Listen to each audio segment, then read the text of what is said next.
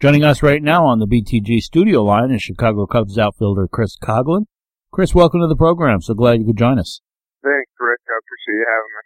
It seems somewhat strange to say this out loud, but expectations are high for the Cubs this season. Does that add any pressure for you, and do you sense it in the clubhouse? I think expectations to have success and success being defined by wins and losses is a good thing, because that means that you're playing for the right thing and other people are recognizing that you're a dangerous team to compete against. So I think for us, the difference is huge this year compared to last year in that department. And I think it's something that we're trying to relish and feed off of, because we do need to change the culture as the Cubs, speaking to being more about winning and establishing what it means to win as a team.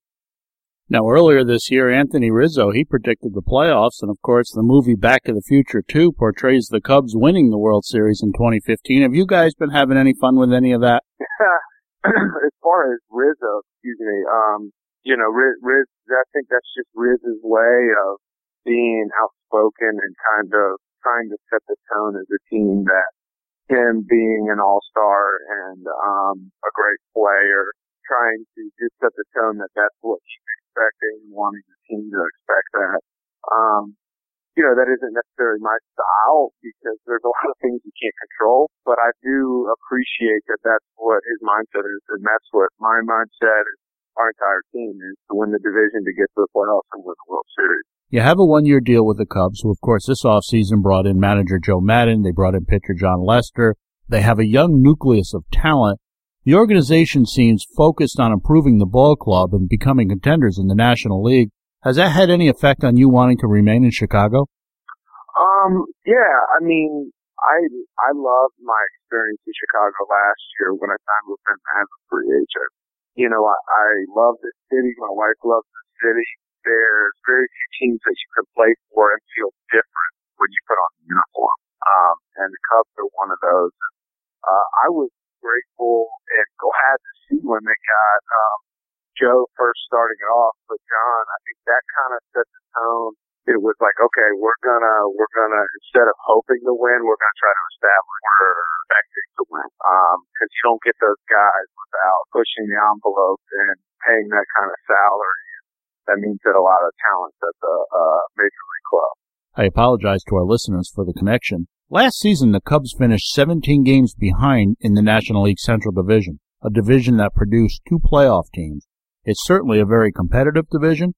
What has to go right for the Cubs to reach the front of the pack in the NL Central? I think a lot of things do. I think that can be said for any of the teams in our division, because you can analyze it. I mean, the Reds were in the playoffs just a couple of years ago. They didn't have Votto last year. They had a lot of guys that had down years or hurt. And then you talk about Milwaukee, who was all the way in the playoffs until that last month. And then the Pirates and Cardinals, who've been in the playoffs the last couple of years. And then us.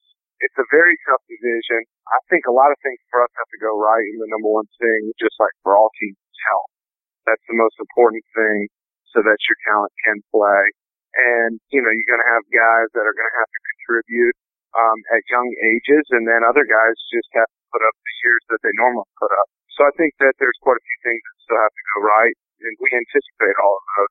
We're talking with Chris Coghlan of the Chicago Cubs.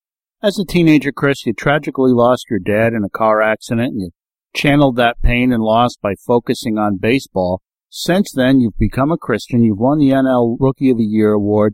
Would you have done anything differently if you knew then what you know now? Oh man, that's a tough question, because I mean now being saved, yeah, there's a lot of choices I would have made differently.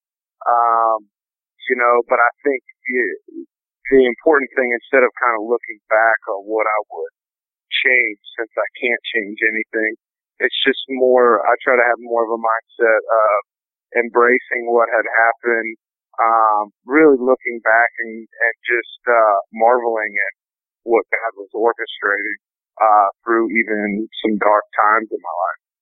I know you talk at times with guys like Randy Holland and Don Gordon, both good friends of ours as well. As a young man in a job that has you away from home and so often and away from your wife so often, how important is it to have guys like that to talk with about faith, guys who've experienced many of those same things? I know they like to call it disciple making. Yeah, it is just that. I'm grateful for those relationships. They don't come around often in lifetimes. And, to have two older men that are walking with the Lord and just that godly counsel is pivotal. I mean, that's what the Bible says, that it's important to have that good counsel. And, as Proverbs says, bad company corrupts good morals.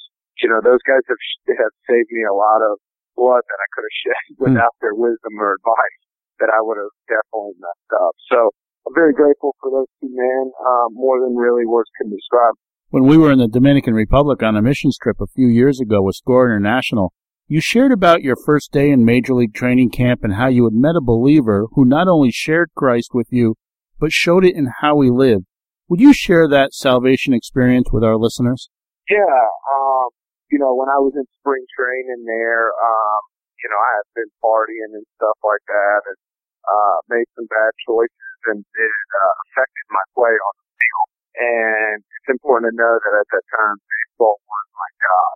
So when that was disrupted because of choices I made off the field, it really humbled me because baseball was the most important thing in my life. And there was a guy who was reading the Bible named Darren Roberts. He's now out of baseball, just finished seminary, and solid man. He asked me if I was a man of faith. I said, I don't really know what that means. What do you mean by that? He asked if I was living for the Lord. I said, well, no, I believe in God, but I wouldn't say I'm living right. And then he kind of wanted to talk. I was like, I'm good right now.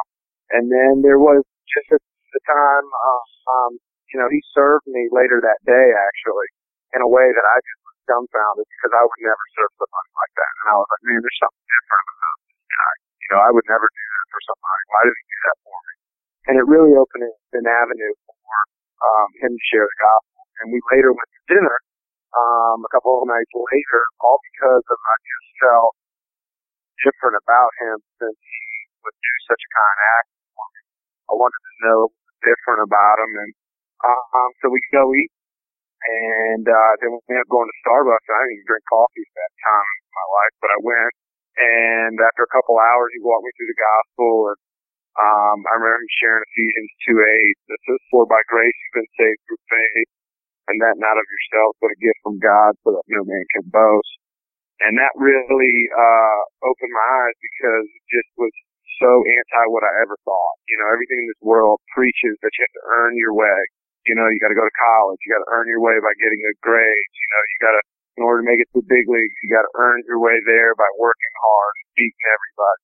And so to understand that the gospel is this free gift that God had given to us when he put his son on the cross for us, and that it was only by grace that we do have faith and not by me earning my salvation, I was just completely, floored and humbled at that. And the other one was Romans 10:9, that if you confess with your mouth Jesus is Lord and believe in your heart that God raised him from the dead, you'll be saved. And again, that just spoke to the simplicity and the fact that, again, I had to believe in my heart that God is who he said he was and what he did on the cross for us in me. And I just was like, man, this is unbelievable. I really want to have a relationship with Jesus. So we prayed that night in Starbucks. I received Christ. It was St. Patty's Day. And I had already planned that night to go out and go drink green beer at the bar somewhere.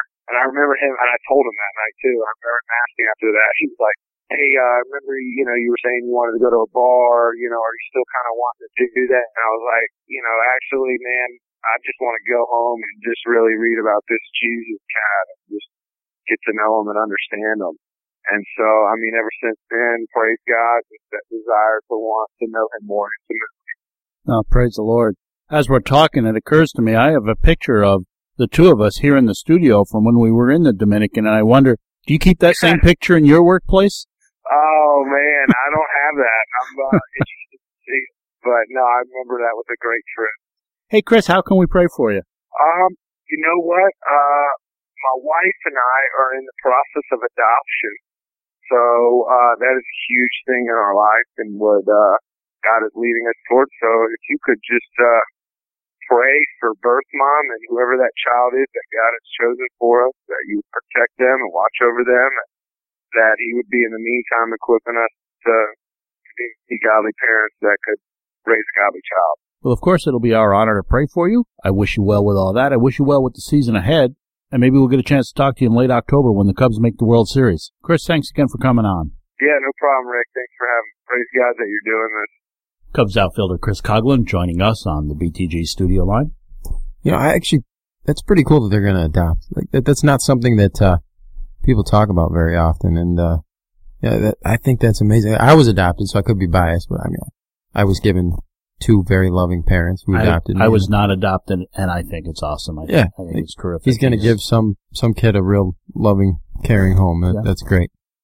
Well, he didn't tell you in that interview. I'm sure he was trying to be brief, and where he talked about that guy, Darren Rogers, I think he said the name, served him in a very unique way. It impacted Coghlan. What had happened was he had been partying, like he said, the night before. He shows up on the field, and he's got, I don't know if he had his shower shoes, his street shoes, or whatever he had on, but he didn't have his cleats. And the clubhouse was way on the other side of the facility, and he wasn't sure. He's like, is the coach going to send me back? What's going on here? The believer volunteered. He says, I'll go back and get him. And he ran all the way back to the clubhouse and got Coghlan's cleats for him. And that impacted Chris. And it kind of, the guy bought some credibility with Chris. It's like in our lives, we have such an opportunity just by serving people, by showing Christ, not only just talking about it, but how impactful it is when we can do it, be doers of the word, the Bible says.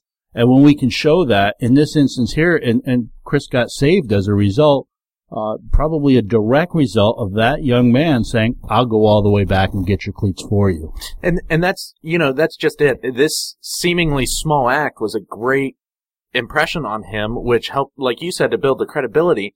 And Christ reminds us that he came to serve. That he came to be a servant to his people, to his children. Even the small things can have greater impact on people's lives than what we give them credit.